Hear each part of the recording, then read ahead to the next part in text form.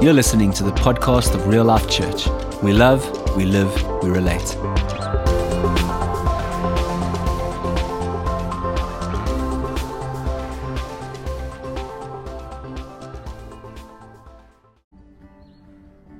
Father God, we choose to put ourselves into the fiery furnace, to offer up our lives as a living sacrifice, to be tangible and real transmitters of the kingdom of God, carriers and transmitters and releasers of hope and glory to our nation, to our city, to our community, and to one another.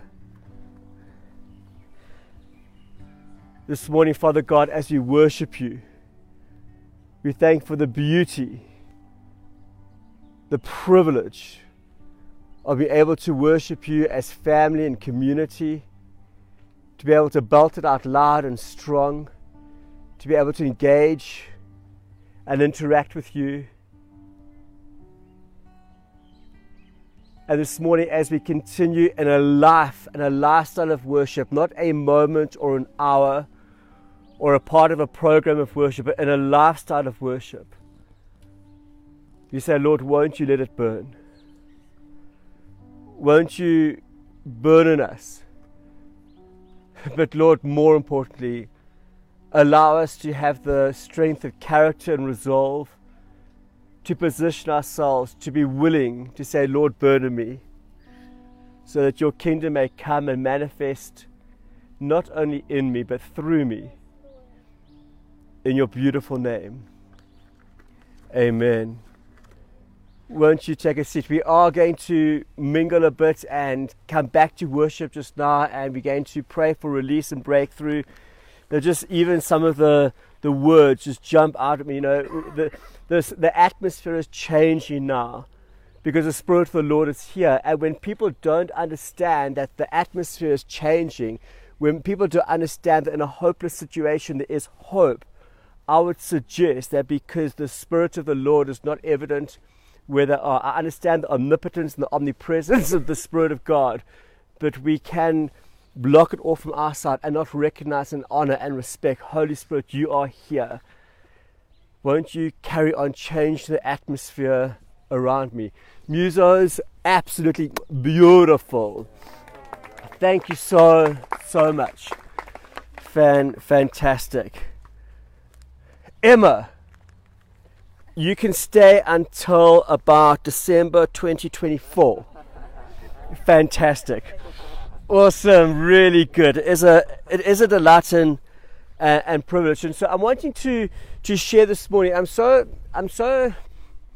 you get betwixt and between. You know, you have folk and even Francois at the back. Francois, really good to have you with us, my friend. Thank you, who are just absolutely heroes in the faith and glorious, and just release anointing wherever they go. And you're so sensible, you know, just come and bring it on. But what I'm wanting to do is just to say, even this morning, let it be a morning and of glory and impartation. We had the privilege of being able to go and share in the communities yesterday, in the Clare Oven community. As the folks said this morning, we fed 790 families yesterday, which is just an absolute privilege and blessing. But even at the lot, you know, we had testimonies and breakthrough happen the whole day, and eventually, like I was saying to people last night, I just want people to go home so I can have a glass of wine. No, I'm only joking. I should never say that from the pulpit. You know, but we are a church of honesty. But you know, even at the last minute, God was still breaking through, and there was ministry, and there was prophecy, and there was beauty, and when you open to one, receiving, and two, being able to release. That's the beauty of being Acts 3 believers. When we go from Acts 1 to Acts 2, we're not just confused about the things of God. We don't just have our Holy Spirit soaking mornings in the upper room, but we go out and we give what God has given us. One of the famous fly guys this morning said the beauty is to be able to go and release and to give. That is the kingdom of God manifest. That's when you know that you are a true believer. You know, somebody might have been to church and they might look beautiful in church, but when they go out and they release, then I go, oh my goodness, they are a Jesus follower, you know. And so that for me is the beauty of it. And so I'm wanting to carry on, and I'm going to recap a tiny bit and then press forward. But we're on a journey, and the greatest journey that any believer can have is understanding the love of the Father. If we don't understand the love of the Father and are secure and know our identity and who and whose we are, we can mess up on so many things. John 3:16, for God so loved home groups that he gave everybody a church to go to. Amen. No, nonsense. I was going to say another word, but there's people here I don't really know yet, so I'll be careful. It's absolute yuck. Yeah, rubbish. For God so loved the church. No, even more yuck. For God so loved the world. And yet so often we think it's all about my home group and me and my church and my Bible study and even my book club. But God so loved the world that he gave his son Jesus Christ. And I want you to say, what does a church look like that is riveting, that is redemptive, that is adoptive, that is restorative, that has real life love of God? And that's what I want Real Life Church to look like. A church that reflects the beauty, the power, the radical radiance, the redemptive, glorious love of Jesus Christ. It's far beyond religious structures. The real church, the followers of Jesus, cannot and must never be confined or contained to a structure or an organization called the church. We are, and I'm not minimizing church, I love the church. I give my life for the church, but it's because it's a vessel to give my life to Jesus. So I'm not minimizing church at all. Church is one of the most important things that we have, and it's the most important vehicle that God uses. But God has like Ezekiel, we sometimes get sent into the world. Remember I shared about Ezekiel being sent out. Like Jonah, when sometimes we get called to the world, but sometimes God brings the world to us. God has a way of leading us into the world, and God has a way of leading the world to you. Are you ready for the world that God is leading to you and to me? In Kings 5, verse 1 to 19, the king of Aram had great admiration for Nahum, the commander of his army, because through him the Lord had given Aram great victories. And again, last week I was showing about, I get confused how an enemy army can be given great victories by the Lord. But Naaman was a mighty warrior who suffered from leprosy. And at this time the Aramean raiders had invaded the land of Israel, and amongst their captives was a young girl who was given to Naaman's wife as a maid. So here's this young girl who is kidnapped. And we gloss over sentences and verses so quickly, but she's kidnapped. She's taken as a hostage. This is slave trading. And she is given to Naaman's wife as a maid. And one day the maid girl said to her mistress, I wish my master would go and see the prophet in Samaria. He would heal him of his leprosy.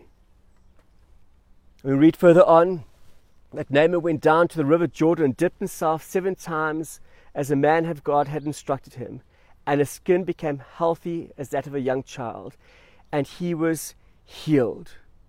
The Naaman and his entire party went back to find the man of God. They stood before him, and Naaman said, now I know there is no God in all the world except the God that Stuart serves. He was prophetic. So please accept a gift from your servant. But Elisha replied, surely, as the Lord lives, who am I to serve? I will not accept any gifts. And though Naaman urged him to take the gift, Elijah refused. Then Naaman said, all right, but please allow me to load 2 of my mules of earth from this place. I'll explain that later. And I will take it back home with me. From now on, I will never again burn offerings or sacrifice to any other God except the Lord. And I go, yes, this is what I love. It says, however, may the Lord pardon me in this one small thing. When my master the king goes into the temple of the god Rimmon to worship there and leans on my arm, may the Lord pardon me if I bow too. Go in peace, Elijah says. So Naaman starts at home again. Because friends, if we are offended by the world, we cannot love the world. We cannot love something with one hand and reject it with another. We have the courage of Elijah. Elijah says, bring him to me. Elijah has a creative response to what is happening and going down. He doesn't live in reactionary response. And too many people today, I believe, live in a reactionary response. But a reactionary response doesn't give birth to the creativity of an apostolic, prophetic, life-giving group of people called the church today. And friends, my encouragement this morning is we need to become less reactionary and more embracing. Father, let me not react to my WhatsApps. How many of you just react to WhatsApp? Except for some of us who don't have WhatsApp anymore. Get behind me, Satan. You're not the only one here this morning, but you're the one that I saw. The church needs to, honestly, and this might sound harsh, but the church needs to break out of its self-absorption and be able to move into a world and embrace the world. Let us be more absorbed by the world than we are about church structure and church itself. We need to be a people who can give birth to a creative response to what is needed and out there. Friends, we cannot live in reaction to a pandemic, to paranoia. We cannot even live in reaction to sin. And where I think I fall short, and if most of us are honest, and it is Real Life Church after all, we cannot even fall short to or be reactionary to offense. We need to be able to get over it, because he was offended by the king and even by Elijah. And as an apostolic and prophetic group of people, we need to have the mind of Christ. And it sounds basic, but Father, let me have your mind. Let me have your love. Let me not respond to the world, but let me transform the world. Even yesterday, we didn't respond to a need in a community that's hungry. We were able to rise up and have a creative response and go out and tangibly love on the people of the community. Friends, my challenge is we need to be able to enter into the ache and the pain of the world. We need to be able to go to our Ninevehs. We need to be able to go to the valley of dry bones. I need to be able to go to the places that ache. And I need to be able to say, oh Lord, won't you allow the ache to change me? Won't you allow me to be changed by what I experience out there? Who was it this morning? One of the fine fragrance ladies was saying, no, I can't, what did you say? I can't unsee what I saw. It's so beautiful, it's so profound. When you go there and you're able to have compassion and you're able to ache, and the community changes you. When you change by the world around you, you qualify to go and to change the world. And yet so many of us want to change the world, but we are not willing to let the world change us. Because we think for the world to change us, I've got to drop my values. But the reality for the world to change me, I've just got to love more like Jesus and have greater compassion for the world around us. Because everyone can see the ache and the pains, the paranoia of what's happening in the world. We can see it, and for most of us, we choose to ignore it. It's easy to avoid what's happening out there and set up, no, I'm not going to be naughty. It's easy for us to just avoid what's happening out there. But most of us don't really ignore it. We pray about it. Because we believers, right? So we don't ignore it, we pray about it. So we get together at for coffee and home group and prayer group and something, and we pray about what's happening out there. But are we letting our prayer become an excuse for our procrastination to not allow us to be changed or transformed by the ache and the pain of the world that's out there? Do we have prayer meetings as an excuse to stop the inertia that we just don't go out there and make a difference, or to give us a holy sense to justify the apathy that we have? Or do we say, Father, won't you allow me to be able to be changed? This past year has profoundly changed me. I am more compassionate. I'm understanding my shortfalls more in this year. I'm understanding my paranoia far more this year, because I'm saying, Holy Spirit, won't you allow me to have greater empathy and compassion for a world that you've called me to love. The creativity of heaven will only manifest when we are honest and we embrace a world. How can we change a community that we are not willing to engage with or love? And so in this story we have the king's offense, we have Elijah's courage, and we have Naaman's pride. And you can listen on the podcast for more of that. Entitlement. We have so many folk have to. I'm used to be convinced that the most entitled people are teenagers who go to private schools. Teenagers who go to private schools are generally the most entitled people around. And then I start to realize, actually, no, people in poor communities are entitled as well. I don't want that chocolate, I want that chocolate, I want this, I want that. And then I realize, like, actually in the church, we become so entitled as well. And if we're honest, sometimes we ourselves become full of entitlement. We're always entitlement in us, as if God owes us anything. I think Naaman got cured of a physical leprosy. I think the church needs to be cured of a leprosy of entitlement. Because Naaman was annoyed. He was peeved. Why didn't he come out to meet me? He asked me to do something. He expected me to be part of my healing. He expected me to walk out my healing. He didn't just come and wave his hand over me and I was healed. He could have made it far quicker and he didn't. He made me go to a dirty river when I come from a region of clean, godly rivers. I had to come here. I had to go do something where I could have done this at home. This is just so unfair. Why do I have to go to a poor community? Why do I have to go to church on Sunday? Why do I have to love the people I don't feel like loving? Why do I have to serve? Because you want to become more like Jesus. And so Naaman humbles himself. He lays down his pride. He washes in the dirty Jordan River.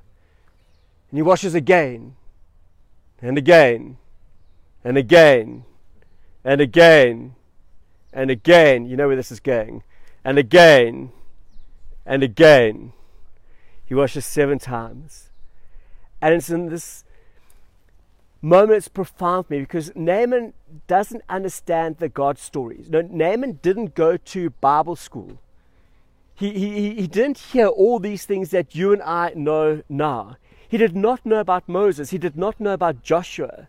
He did not know that the very river that he was standing and getting his healing in is a river that God parted for Joshua. He was ignorant of all of this. He was just obedient. He had no idea that Joshua had been there before and a whole nation had passed through. And that one day Jesus himself would stand in the river Jordan, the same dirty river, and be baptized himself. Because he was oblivious to the greater picture. So I took the king's offense, Elijah's courage. But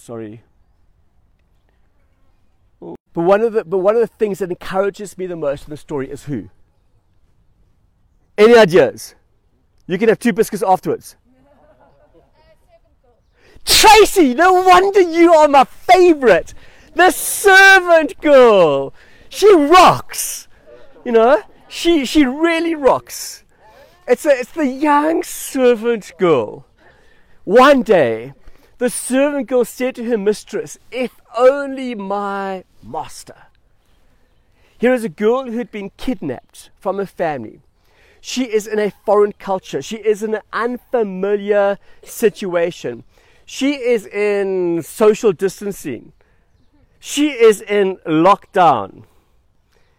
We don't even know how old or how young she is. But in this one moment, here is a young girl who, by all accounts, has a legitimate reason to be annoyed and isolated and fearful and peeved and upset. Her soul had been crushed. She was devastated by the reality of what's happening around her. She was in a foreign environment, and yet she was able to see what nobody else could see. And she chose to believe what nobody else believed. She had faith for Naaman to be able to be healed. She wasn't an Acts 1 believer. She wasn't an Acts 2 believer. She was an Acts 3 believer. And so rather than being bitter, she was beholden to God. God, I see you in this situation. I see a hope where there seems to be no hope. I see healing when healing seems to be impossible. I see my God operating and moving. I see the possibilities of God when nobody else sees the possibilities of God. Nobody sees hope for his healing except for a servant girl, because she believes in her God. And then I start to think about this girl, and in my mind I know exactly what she looks like. But what type of family does she come from? What type of community was she kidnapped out of? What was the testimonies that she heard around the dining room table and around the braai? I know they had braais, because in my mind I can see this girl and I can see her family. You know, what had been her struggles? What were her overcomings, and what were her testimonies? What was her dad like? I'm going, oh, Stu, does her dad measure up to me? I'd like to think so. That even in captivity and isolation, even in her lockdown, she had faith. She had been brought up well. She had compassion for her captors. She had compassion for the people that were her Ninevehs. She was able to go to the valley of dry bones. She believed that God can operate in her world. She must have had a war chest of testimonies. I've said this so many times before. How many of you want to be absolutely stretched by God? How many of you want to, have hit rock bottom? How many of you want to hit the wall this week? How many of you want your finances to be stretched? But here's a young girl who I'm sure has a war chest full of testimonies, where she's seen the favor of God, because she hasn't just lived comfortably. She's lived a hard life. And she has this war chest of testimonies that she goes back to. And the day of Elijah, which was a few years before, Elijah had found himself in a cave. And again, he had been social distancing in his cave. He had been in lockdown. The only difference between him and us is like we're in our home, he's in his cage, and we have to wear a mask. But he was in his cage doing social distancing. And he gets so frustrated and so moaning about himself that what's his prayer? If only I was dead. Oh Lord, if only I was dead. How many of us pray something similar? Oh Lord, I'll do almost anything. I'd rather be dead than have to go through what I'm doing now. I'd rather be A, B, and C rather than have to navigate the journey that I'm on now, the warfare that I'm in now, how hard and frustrating everything is for me now. And so he's in the cave, he's saying, I would rather be dead because I am all alone. And everybody else has left God for idol gods. Everybody else has deserted me. Lord, it's just you and me. How many of us have ever said that prayer? I have. Probably a lot more often than I should. Oh Lord, it's only you and me. If only you would make them understand.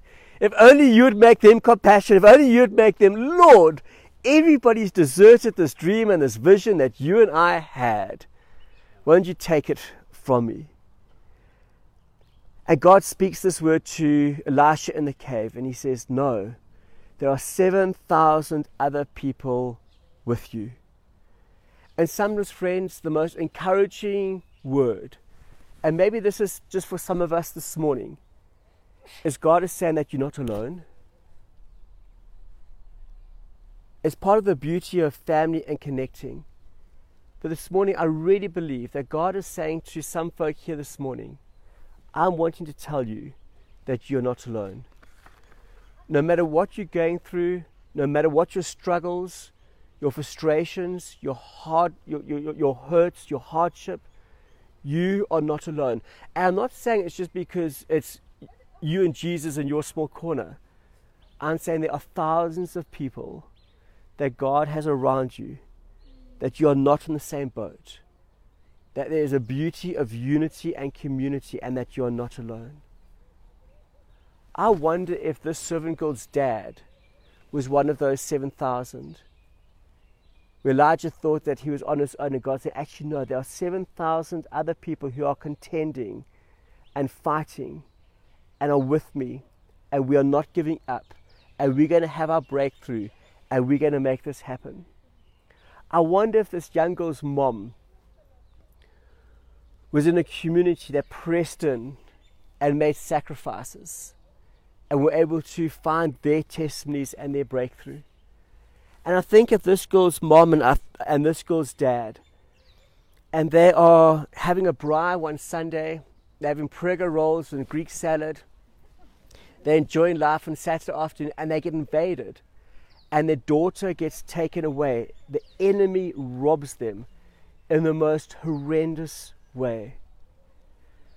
And I'm trying to say, Lord, what do her mom and dad feel like in that moment? I can't begin to imagine the pain, the suffering, the confusion of God-fearing, God-loving people, a mom and dad and a family who was sold out after God, and yet they were invaded, and their daughter, a young girl, was robbed and taken and stolen from them. I wouldn't just be mad, to be honest, I would be pissed off. I'd be so annoyed, I'd be so upset, I'd be so devastated. I cannot even begin to understand it. And sometimes does this become our excuse? Lord, I'm all alone, I give up. Or God, I've been robbed in the most unbelievable way. I tap out of here and say enough is enough and no more. And yet this young girl was able to go through and break through. And I don't know if her family, I don't know whether her community ever saw the greater picture until they were in heaven, in eternity. And one day in eternity, I get goosebumps now, one day in eternity. Now this is a group of people who did not read the Bible, they did not have the Bible, but they're a group of people who lived out the Bible. And the reality is we get to do both. We get to read the New Covenant and we get to live it out and be everything. And one day in heaven, they hear of the influence of their daughter. After all their questions, after all their confusion, after all their hurt, after I would imagine years and years of anguish and frustration, I don't know whether they turned their back on God or for a moment or for longer. But in time to come, they were able to go back and know what their daughter had done. Naaman is healed by Elisha and tries to give him 18 million rand. And Elisha doesn't take a cent. In modern culture, are we willing to go out and do everything for our reward to be given to us in heaven one day? Or do we expect earthly reward? Are we doing it for passion or for paycheck, for pulpit and for platform? Lord, allow me to humble myself that I can be used more by you for the passion of people rather than a pulpit or a paycheck. In modern culture, we reject the people and accept the money. And Elijah says, I choose to reject the money and accept the people. If I'm honest, I would just do both. I see no problem with a win-win. Lord, I will accept the people, but bring the bucks too. You know?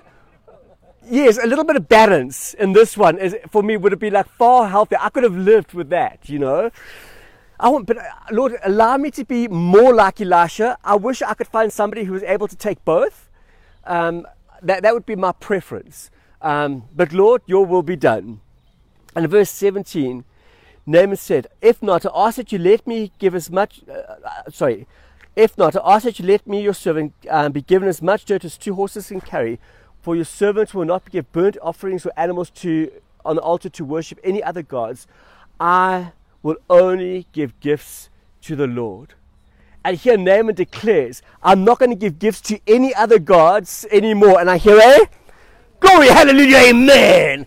It says, I'm only going to worship your God. And all the brethren, yes, God, glory, hallelujah, amen. And it's the Americans, amen. Ha, hallelujah. And then they are so excited. This is beautiful. How many of you realize that this is good? This is fantastic. If only the story stop here? That would be fantastic, because I can get a hallelujah at this moment, but then things get complicated. How many of us know that just after glory hallelujah, generally things get complicated? After your breakthrough, you have a meltdown or a breakdown. After this success, you go into another testimony. It's just so we can build more glories and more testimonies after this. But here we have this glory hallelujah, amen, and then the complication of what follows. In verse 18, but may the Lord forgive your servant for this. My king goes into the house of Rimmon to worship there. He rests on my arm, and I put my face on the ground. When I put my face on the ground in the house of Rimmon, may the Lord forgive your servant. And I'm getting like, dude, like really, you have just declared that I have no God but your God, that I will not offer any other sacrifice to any other inferior God. There is only one God, the true God, and he's the only one I will worship. Glory, hallelujah, amen.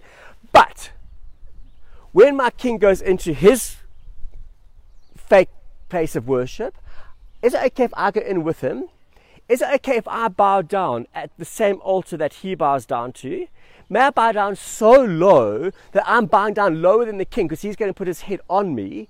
So Lord, I accept that there's only one God and it's only you, and I will bow down to no other. But please forgive me, because when I go home, is it okay if I just go into with my king and bow down with him and go into his hovel of worship, etc.? And I go, this is where things get complicated. Stu, my brew, I am so happy to be a part of Real Life. I will do anything for Real Life. I will come to church every Sunday morning, except, do you mind if I don't come if I get a better invitation for lunch? Stu, I'm willing to give all my finances to the King of Kings and the Lord of Lords. And I go, glory, hallelujah. And the person says, but that only happened when I bought myself my new Merc. Can it only be, I'll give everything, small print, of the absolute excess that I have in April after tax season? You know? Oh, that's your accountant, they're watching. Pay up first, Ali. Tax before God. So, and so things get complicated. Is it okay if I do these things? Will God allow me to do this? And Elijah's response for me is baffling. Because Elijah says, Jim, go in peace. So Naaman went away from him. I don't know whether I would say to somebody, go in peace. I'd say, actually, no, dude. Go see John.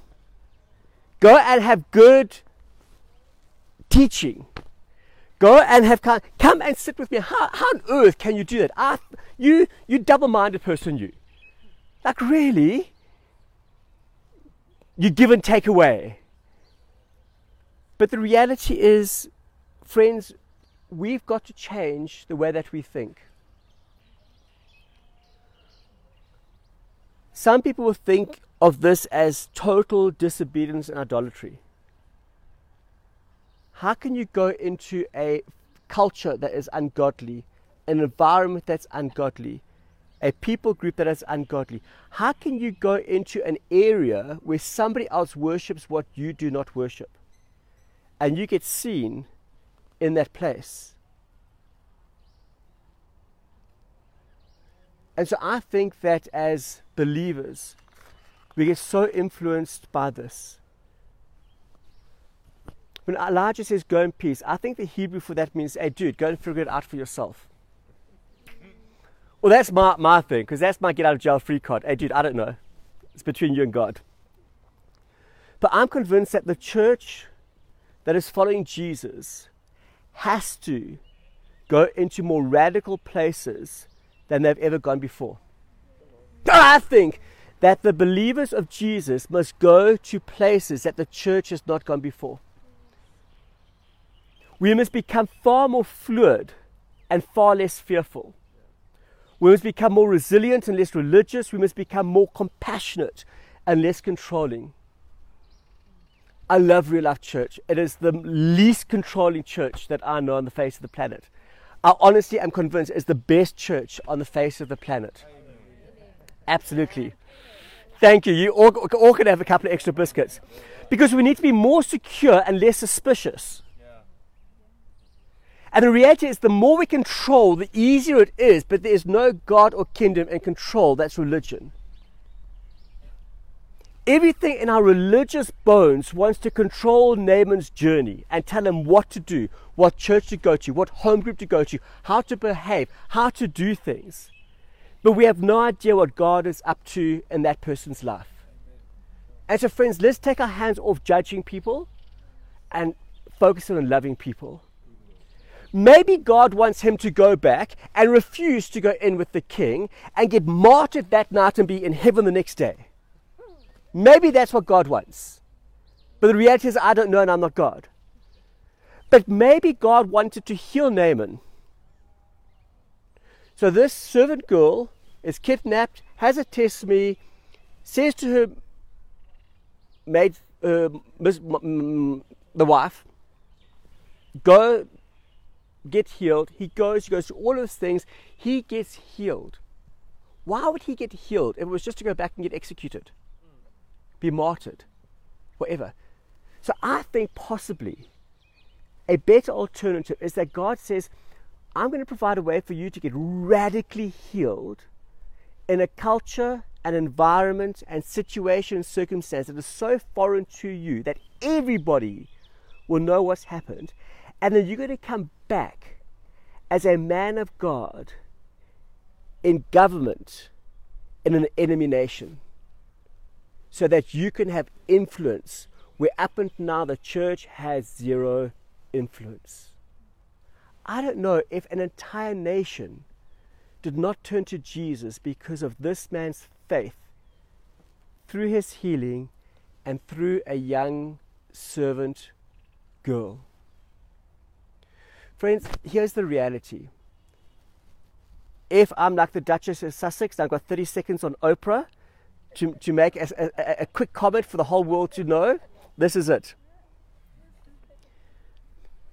Religion wants to draw lines, but love wants to cross over lines. Religion draws lines. Religion puts you in a box. Religion says you can do this and you can't do that. And everything of God and everything of love says, I want you to go over those lines. For God so loved the world. I'm not talking about insipid. I'm not talking about being stupid. Sometimes we just need to cast out the spirit of stupidity from too many people. I'm not saying we don't have the hard conversations. I'm not saying that we don't have conviction. But when people come to Jesus, there needs to be a difference between evangelism and discipleship. And so we go to wherever we can to love people. And then discipleship, we come together to hold one another to account, to bring out the best in one another. If we're going to love the world like Jesus did, I think we should do things a whole lot differently. I think we should cross over a couple of lines. How many of you want to do lines with me? I mean, how many of you want to cross over lines with me?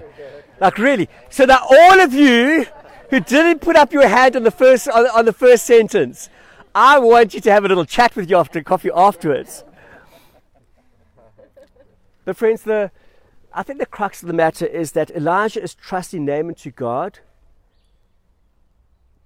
and trusting God to Naaman. How different would our love be for people if we could trust them to God and take our grubby little hands off them sometimes? Our religious agenda and control is just a little way of saying, actually, God, I don't trust you. Let me fix them. Let me heal them. That's one of the core values of Real Life Church, is that we're called to love people, not to change them. Let God change them, and we'll love them. But I think too many people get it the wrong way around. If only God would love them, I'm happy to change them.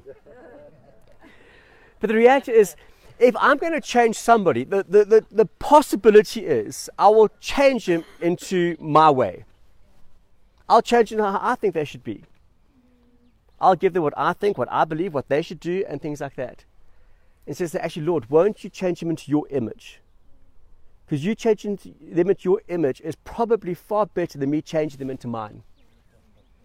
No, this is when you were all supposed to disagree. Go, Stu, your image is good. I'm okay with it. I'm only joking. And there's something so profound about receiving people from God and releasing people to God.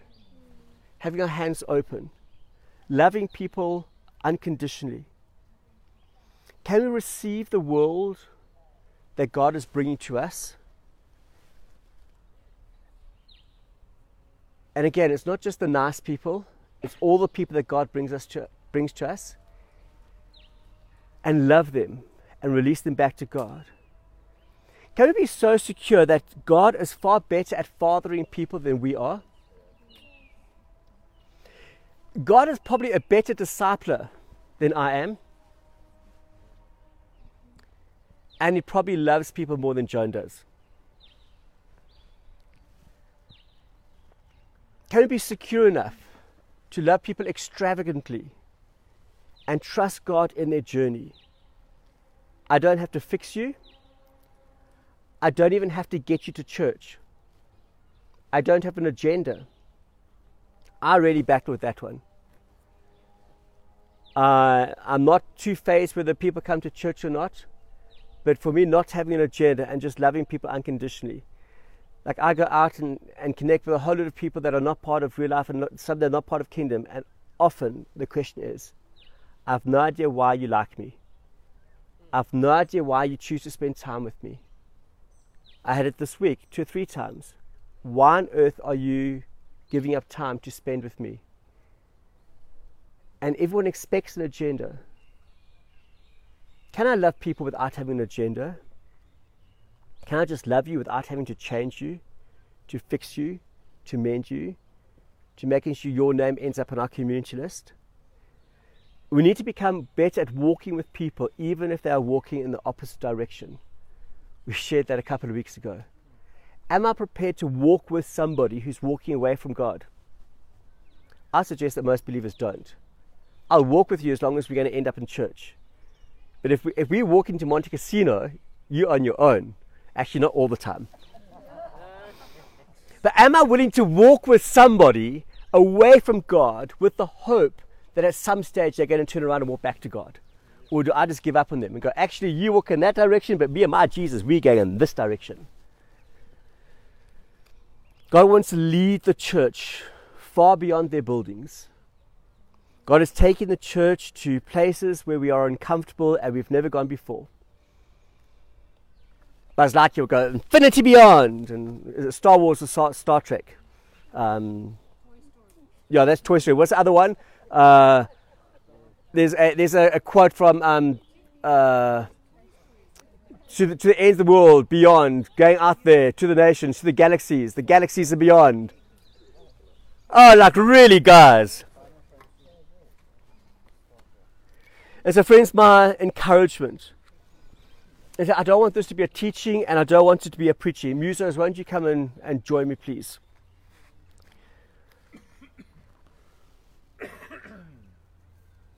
But this is neither a teaching nor a preaching. It's a journey. And we get to journey together, to do life together, to do kingdom together, so that we can go to galaxies beyond. We can go to where no believer has been before, where churches are fearful to go. We're not intimidated by sin, fear, control, but we are deeply in love with Jesus.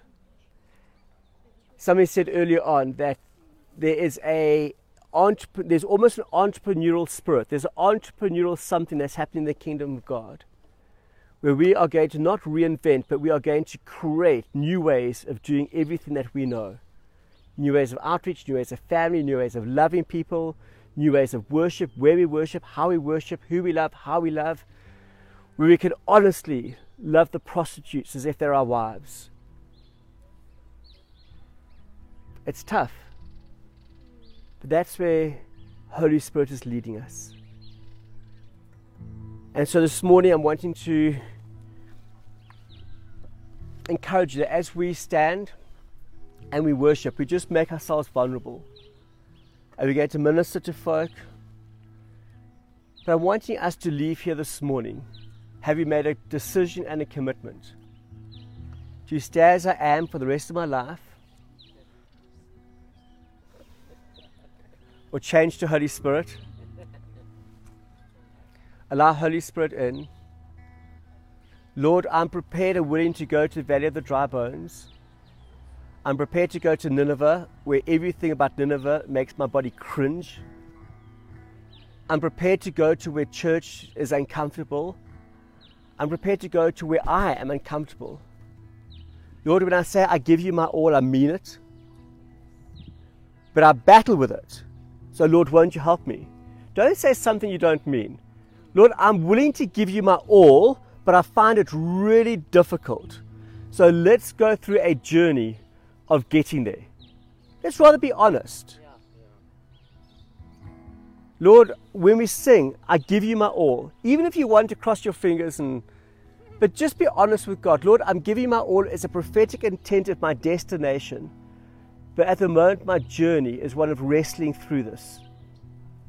I said last week, there are people I don't like and there's people I don't love. It would be easier for me if God didn't love everybody, because then I don't have to love everyone. But Lord, my commitment is take me on a journey and put people around me who will help me to love everyone. Lord, let me become more like Jesus. I choose to be led. I know I have a calling, and you'll bring people to my doorstep. May your kingdom come. Let's stand.